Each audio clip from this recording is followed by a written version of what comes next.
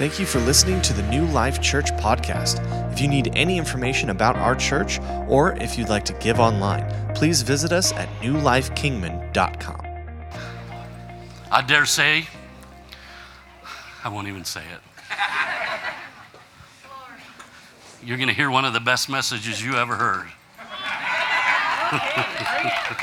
So that's a little arrogant. No. You got to understand, it's all about God. It really is all about Him. Amen. I want to minister a message this morning. This actually is going to be a series, and this is something that I've ministered on before, but I felt that it was extremely appropriate for the season we're in, and in light of the sermon that I preached last week. If you were here last week and you heard our sermon, you remember that this was a sermon that God gave me in a very short amount of time. It was kind of a download from heaven, if I can say that. You know, one of those moments where God just, boom, does it. And it was about faith, and it was really about the activation of faith or the exercise of faith, how we actually apply faith in our lives. And, you know, to be honest with you, I got thinking about that sermon and thinking about just the dynamics of that sermon. And you know, there's a key in it. There is something in it that we must hear and we must embrace, is that there is something for us to do. And what I mean by that is that I think in this generation that we live in, oftentimes because there is such entitlement and, you know, much of the things in life are done for us, and we almost have that expectation. And so that kind of flows into Christianity in the sense that it's like, okay, I prayed, or I did this, or I did that, and it's just, God's just got to make it happen, you know, and I'm not going to do anything. But the reality is we need to do. You know, there's a friend of mine that has been struggling for a while, and he has a very common demeanor and outlook. He absolutely believes God will move for you, but he's not so sure God will move for him. And I find that is a very common mindset. And the reason that is because oftentimes the energy and the strength that it takes to get involved or to embrace in faith sometimes is lacking in our lives because we just haven't made a lifestyle. It's not that we're sinister or evil or bad or that we're sinners or anything like that. It's just the fact that what happens is oftentimes we don't exercise. We don't exercise our faith, and we don't do that. But you have to realize this morning, and we have to understand that we must get involved. Can you say amen? There must be an intentionality that we need to be dedicated to the cause and deliberate. Amen. We need to step out. It's like, why did you ask us to come to the altar? Because that's you getting out of the boat. Right on.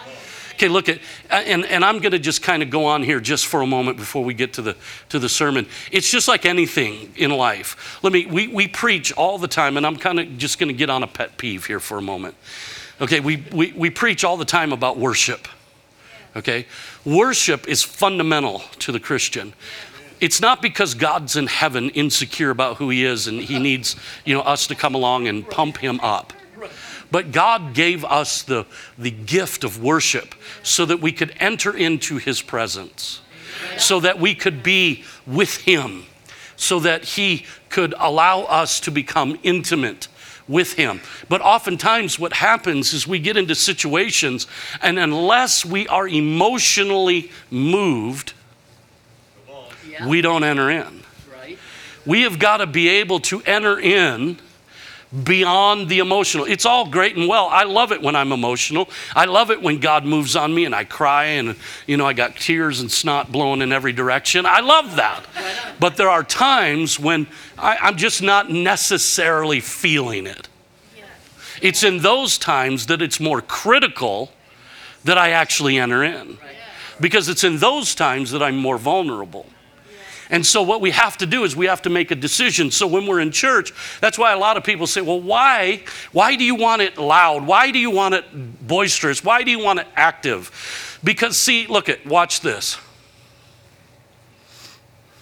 Right. Well, that's boring. That's not worship. No. Think of it this way.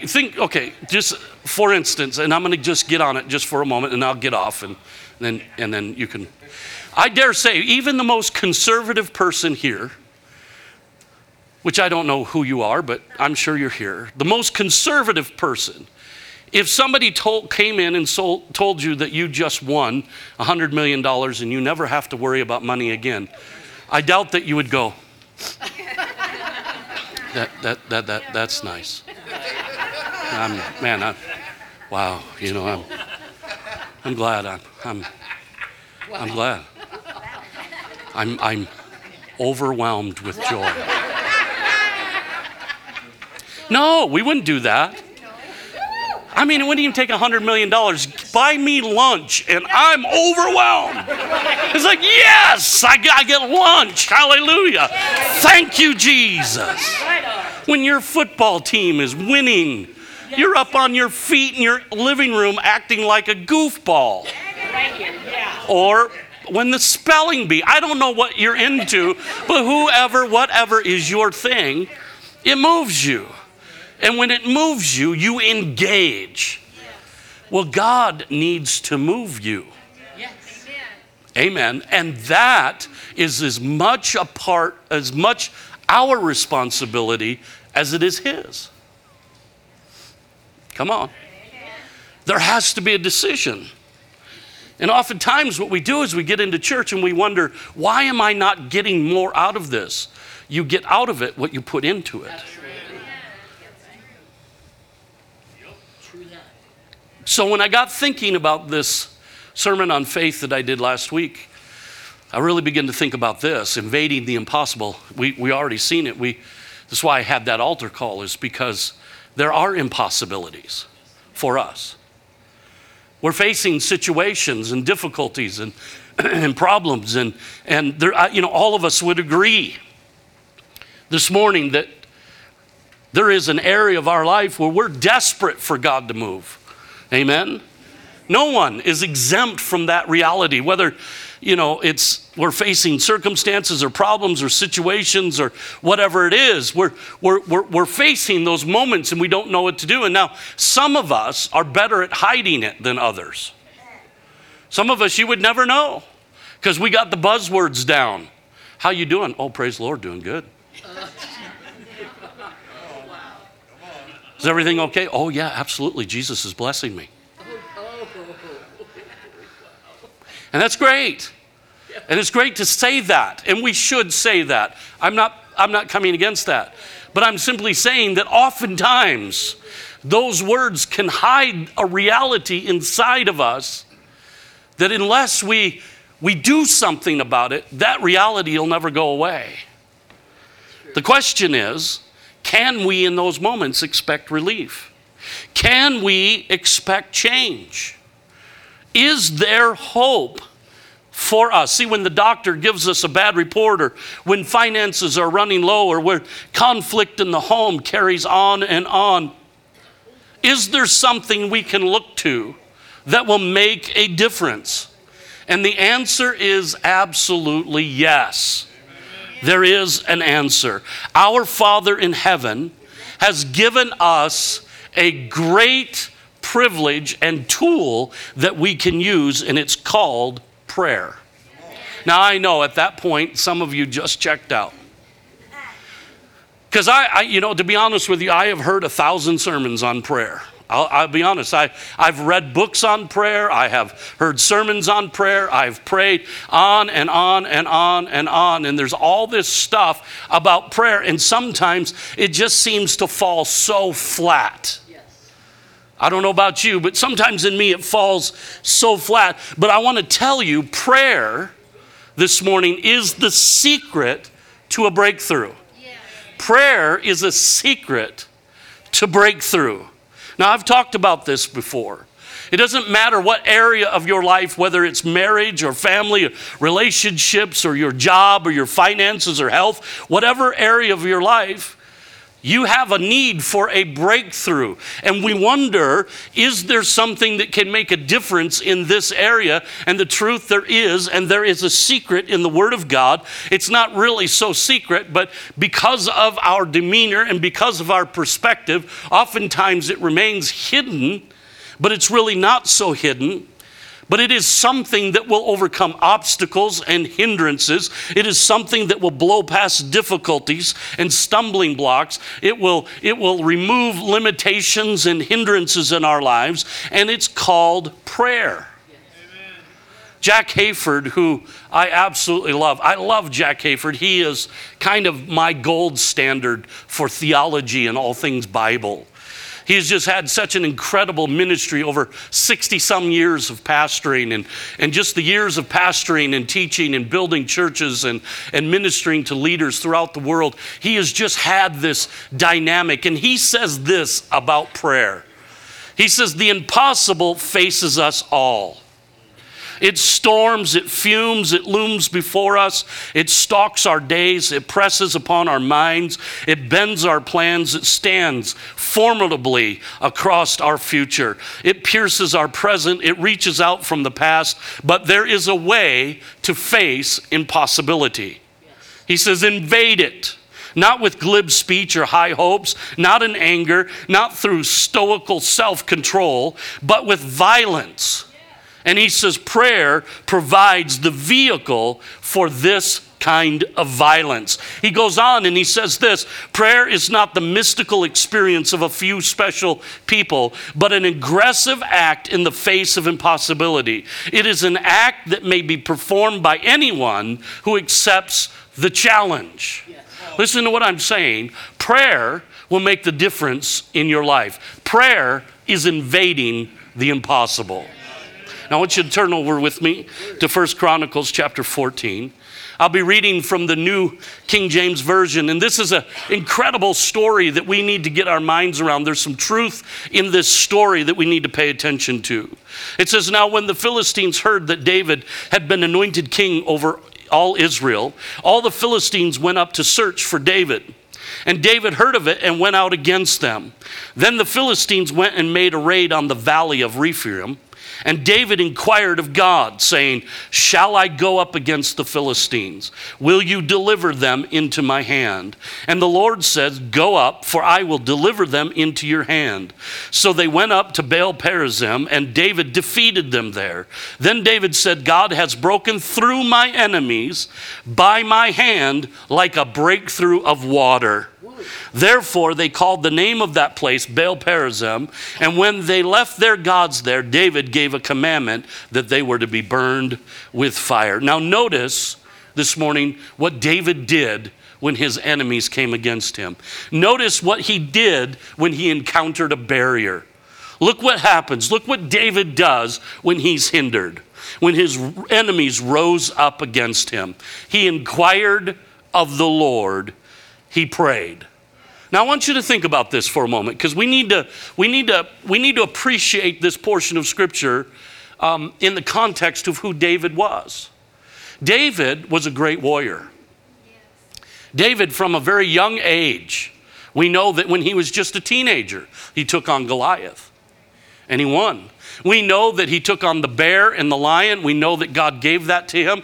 We know that even from his youth, David was a man that knew how to fight. He had gone through many battles before. He became the captain over mighty men, and these guys were bad to the bone. I mean, these are the guys that it talks about in the Bible, that one of his mighty men jumped into a pit with a lion on a snowy day. Yeah. And you got to ask yourself, why? And really, if you want to know the truth, he did it because he was wanting to build a resume so that he could be David's bodyguard. I mean, you know, when you go interview a bodyguard and you say, well, what kind of things have you done? He goes, well, I jumped in a pit with a lion on a snowy day. Let me tell you something. Even on a good day, the lion has the advantage. Are you hearing what I'm saying? And one of his men, it says that he killed so many Philistines with the sword that the sword actually cleaved to his hand. I mean, like 200. I mean, these guys were pretty These were bad to the bone dudes. And David becomes a captain. Why? Because he's a warrior. He's a strategist. He's a general. He knows what to do. No one probably better than him understood battle and the ways of battle more than him. But what does David do? He prays and he gets the mind of God. Amen. Think about this. When his enemies came in, he didn't consult other generals. He didn't go to his best friend. He didn't get on Facebook or Instagram. Oh my goodness. He didn't find a priest. He got alone with God and asked him, what shall I do? Right. What do you want me to do, God? This is the very thing that Jesus did. In Luke chapter 5, verse 16, it says, so he, talking about Jesus himself, often withdrew and went into the wilderness and prayed. This is where our power comes from, church. Listen, this is where prayer is where all of those things, that declaration, that thanksgiving, the decisions and the determination, the feeding of our faith and the worship and not taking matters into our own hands and all of the things that we talk about faith, this is where it coalesces. This is where all of that comes together. It's in prayer. Can you say amen? And it is where breakthrough will come through. In our text, look at this. Look what he says. Once David prayed, once wisdom was given, breakthrough came. And notice, he says, it's like a breakthrough of water. It's literally the picture of a bursting dam. Why is that important to us? Because, see, God doesn't come through just in little ways. God burst through. Amen. And it was through prayer. And it was God allowed it to be by David's hand. He says, it was by my hand that breakthrough came like a burst of water. What does that mean? That means that God is enabling David to bring breakthrough into his life. That he's allowing him to participate in his own answer. Are you hearing what I'm saying? This is important because, see, God is not the God of not enough or the God of just right amount. God is the God of more than enough. He's the God of exceedingly abundantly above. Now, that's either got to be more than a bumper sticker or it's got to be reality in our life. Yes. Amen. God's no respecter of person. God doesn't look down and say, well, David, he's a lot better person than you. He doesn't. He loves us all. We are all the children of God. And God says, if you'll do what David did, you will get what David got. Yes. Yes. Are you hearing that? Good word. Listen, I'm going to go even further. If you do what Jesus did, you will get what Jesus got. Wow. Bring it. Yeah. You didn't get it. Oh, yeah. There was a couple of people that went, If you do what Jesus did, you will see what Jesus saw. You will get what Jesus got.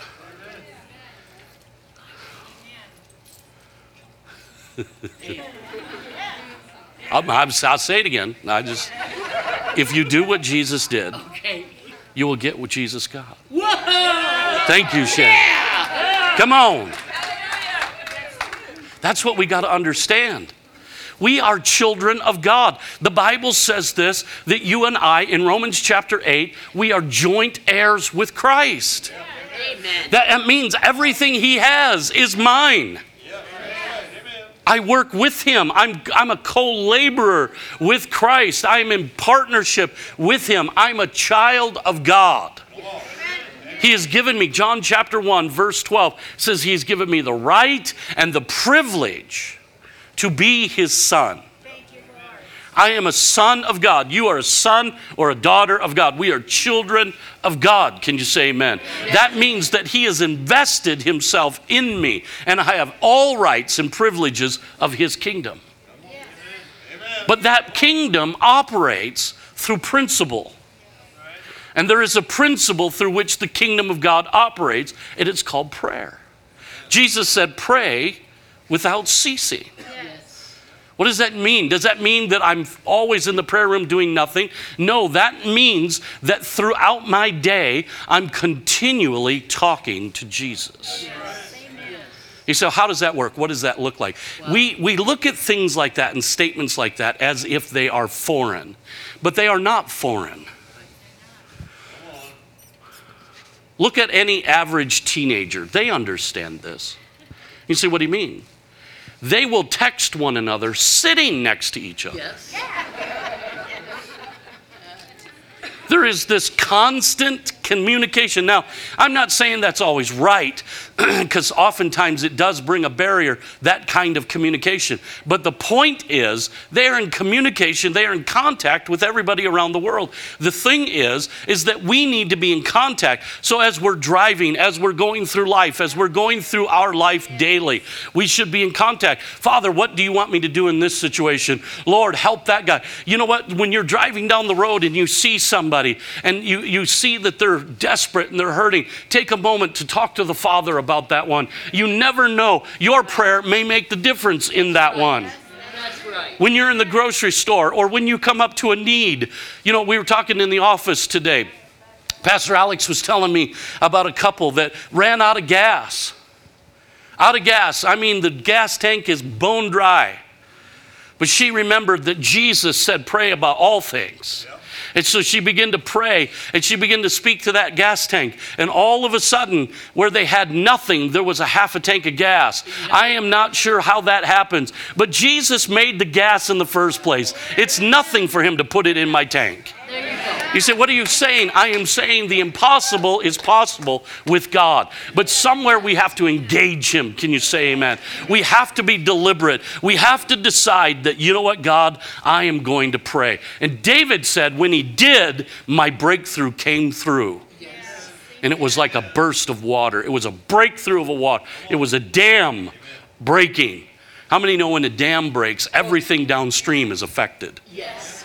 But the story doesn't end there. Because in 1 Chronicles 14:13, it goes on and it says, then the Philistines once again made a raid on the valley. Therefore David inquired again of God, and God said to him, you shall not go up after them. Circle around them and come upon them in front of the mulberry trees. And it shall be when you hear a sound of marching in the tops of the mulberry trees, then you shall go out to battle.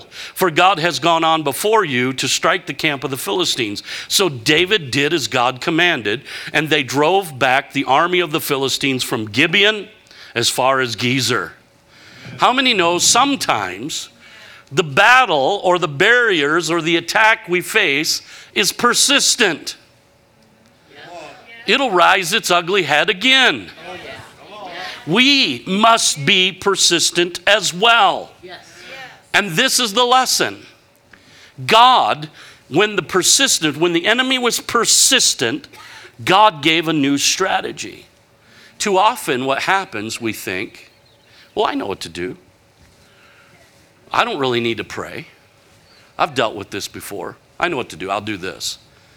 But God sometimes wants to change the plan. Sometimes God wants to say, you know what, I got a new way of dealing with this enemy. We're going to do something different. And let me tell you, sometimes what God wants us to do just doesn't make sense. Are you hearing me? Can you imagine David's 300 mighty men? David walks up and they're like, okay, boss, are we going? Are we going to do it? We're ready, man. We're ready to go. Let's get them. David, nope, we're not doing it this way. We're not doing it that way. What? I'm ready, man. I sharpened my sword, dude. I'm ready to go. Let's get after it. We can do this. David says, no, I prayed. And God said, we need to wait here until we hear something in the top of a mulberry tree. Yeah. Huh? What? You want me to what? How many know God has strategies? And God has reasons for what he does. And the best thing to do is not to question it, but accept it. To be obedient. To somewhere say, you know what, God, I trust you. I'm not going to lean to my own understanding, but I'm going to trust you in all my way. You know what? I'm going to do what you said. And if you say stand, I'm going to stand. If you say run, I'm going to run. You say pray, I'm going to pray. If you say worship, I'm going to worship. God, I'm going to do what you asked me to do. But the problem is, church, we think we know better. That's so true. We think, you know what? I'm going to just do it the way I've always done it. I'll make another very generalized statement. If you do it the way you always done it, you will always get what you got. That's right. I want something new here. Well, then you got to do something new. Yes, yeah, preach it. Come on. And so God gives him new strategy. And he says, you know what? I want you to wait. And when you hear, I want you to circle around. I want you to flank them. And then you're going to be able to win. And they chased him all the way to Gezer. I don't know where Gezer is, but I don't want to be there. The reality is, God gave them victory upon victory upon victory upon victory. Because David prayed. Obedience takes prayer to a new level. Yes. To a new level, a new dimension of power. But this is what we forget, church. Because prayer is often left as a side note, a last-ditch effort. It's kind of like, well, I guess we probably ought to pray.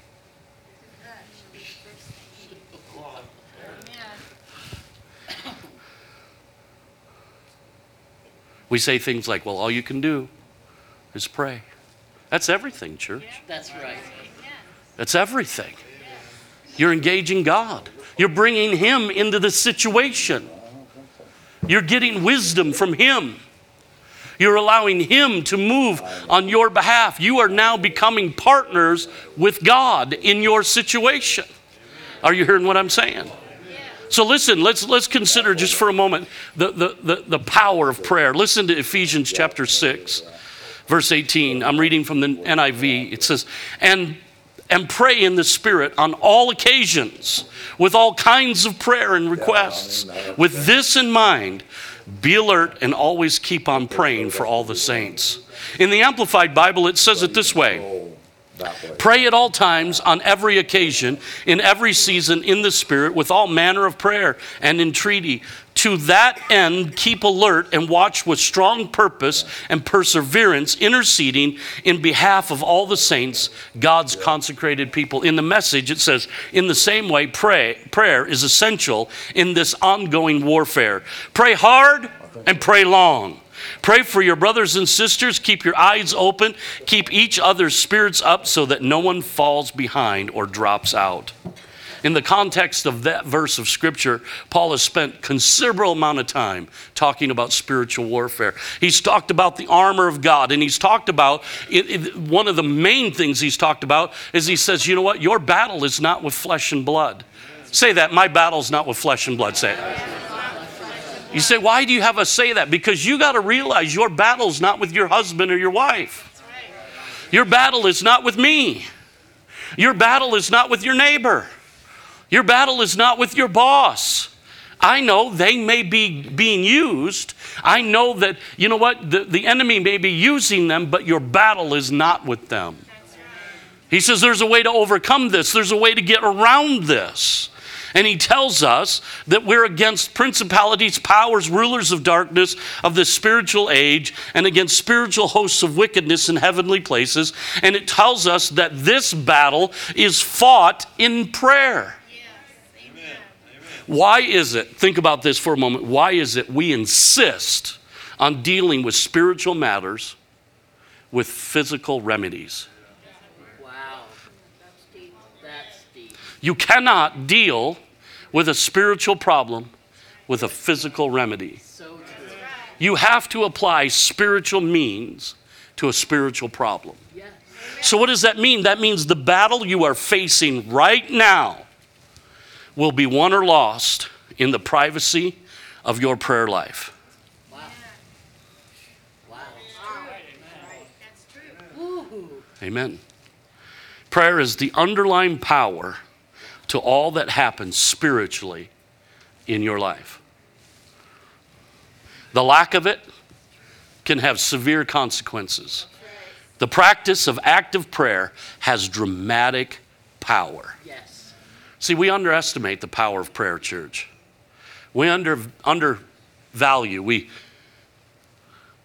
we underestimate the importance of prayer. Okay, maybe you all don't. I do. I'll tell you about something that happened to me. I'll be a little vulnerable with you. A while back, I was really convicted. The Lord really began to speak to me about prayer and time and all of that. And so I began to make a commitment to God. I said, you know what, God, I really have got to deal with this. And so I decided that, you know what, I was going to get up an hour or a half hour earlier every morning and make sure that I got down here and spend time with God. And so I began to do that. And man, I had dramatic results. I mean, things, because see, to be honest, I know it's hard to think this about me, but I'm really not a morning person. I just don't like mornings. Things aren't moving in me until about noon. And so I used to always say, well, you know what I'm going to do is I'm just going to, I'll just pray in the evening because then things are happening and I'm good to go and all of that. But the problem with praying in the evening is I never got to it. Because I'd be busy or this would be happening, that would be happening or whatever, and it just never got there. But then God began to convict me. He says, you know what, John? He says, I want you to seek first the kingdom of God. Yeah. There's something about seeking God first. It's hard to explain this because we really want to water it down, but God really does want to be first. No, let me not water it down. God demands that he's first. And he doesn't even apologize for it. Right. He's like, I'm God, I get to be first. Are you hearing what I'm saying? And so, and sometimes what happens is we want to put everything else out there. Now listen, if you pray in the evenings, God's not saying you're an evil sinner, you evildoer, and he's going to strike you with lightning. That's not what's going to happen.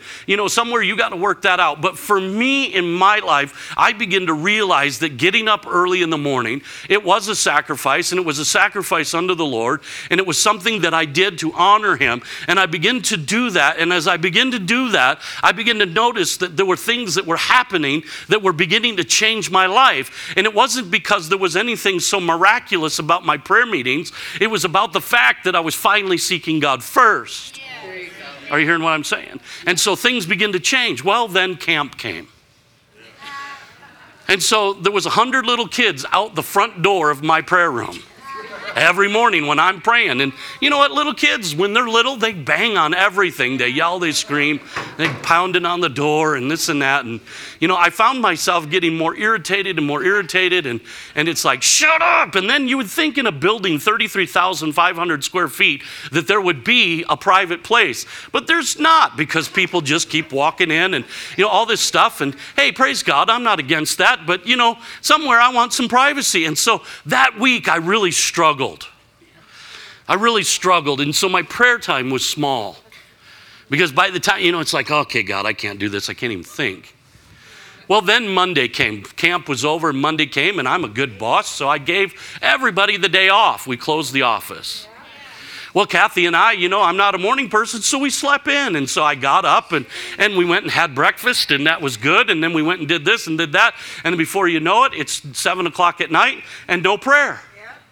It's like, well, God, you're a good God. You're a God of grace and mercy. And, hey, sorry. Oh, wow.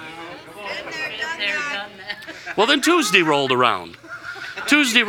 And it was like, man, I was so tired. I'm laying there in bed, and I'm like, oh, my God, please, somebody open my eyes. And I couldn't open my eyes. Now, Wednesday was like all hell got loose. Yeah. And it became an extremely difficult day. And I remember sitting in my office, and I am like gritting my teeth.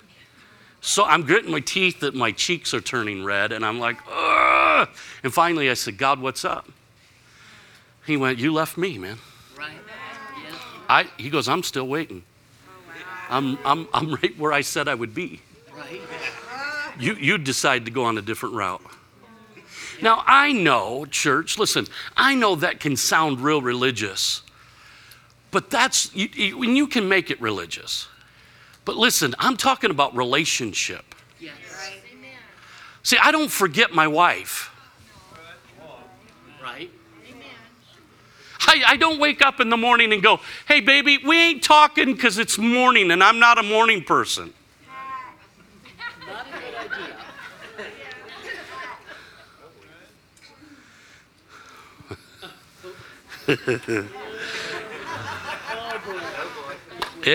I don't even know where I'm in the notes anymore, so somebody needs to hear this, I guess. Maybe it's me. Maybe you all just witnessing my conviction. I don't know. But what we do is we underestimate it and we forget that it changes everything. And when we talk about faith, and we love that, we're faith people and we want that, but it's in prayer that all that stuff of faith begins to come together. Yes. It's that place where we begin to mine that out in that vital living relationship with the Father in heaven. And it's where we begin to talk and we begin to communicate with him, and he begins to talk to us, and he gives us strategies, and he opens our minds and our hearts. And it's through that prayer that things begin to change. Can you say amen? Amen. David put it this way in Psalms 55.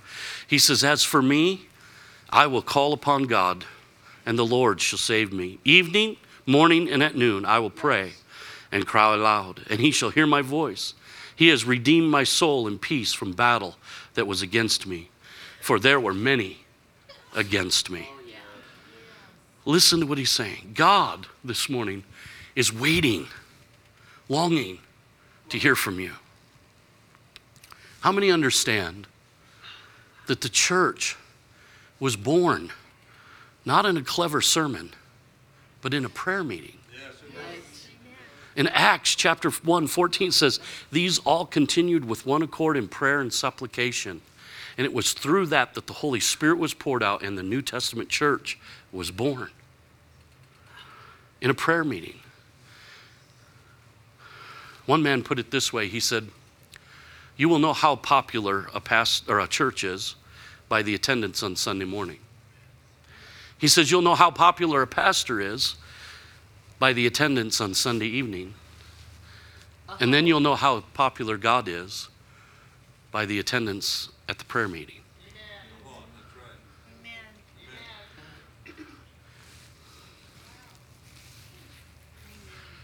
This is not an indictment. It's an encouragement.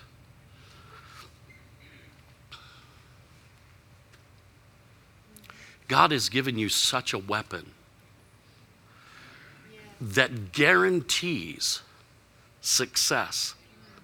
God said, all my promises are yes and amen.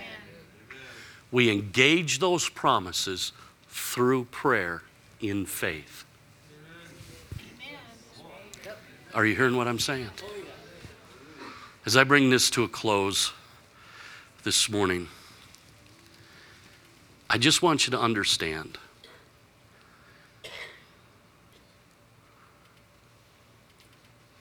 that if we'll pray, if we'll get a hold of God, and I mean not just the cursory, hey God, thanks, and out of here, but I'm talking about have a conversation with God. Be deliberate, stretch ourselves, put ourselves in a position where we pray. Not only will you see major things begin to change in you, you will see major things change around you. Yes. Because prayer is not so much what happens in us, but it's what happens around us. Are you hearing what I'm saying? That's so true. God wants to move. God wants to move in your life. I'm telling you, he does. Sometimes that's hard to see, church. Sometimes we're so clouded, our vision is clouded by so many different things, where the battle and the difficulties and all of that cloud our view. And it's hard to see that the promises of God are really there for us.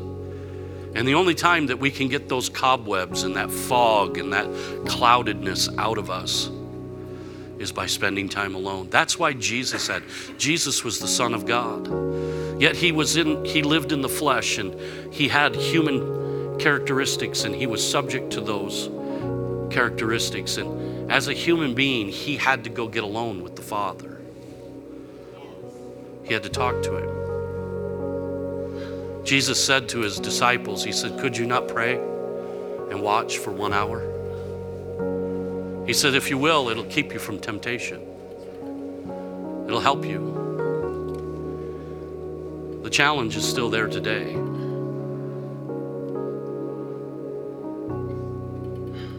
And I believe as I look around the room today that there are people here that desperately need a move of God.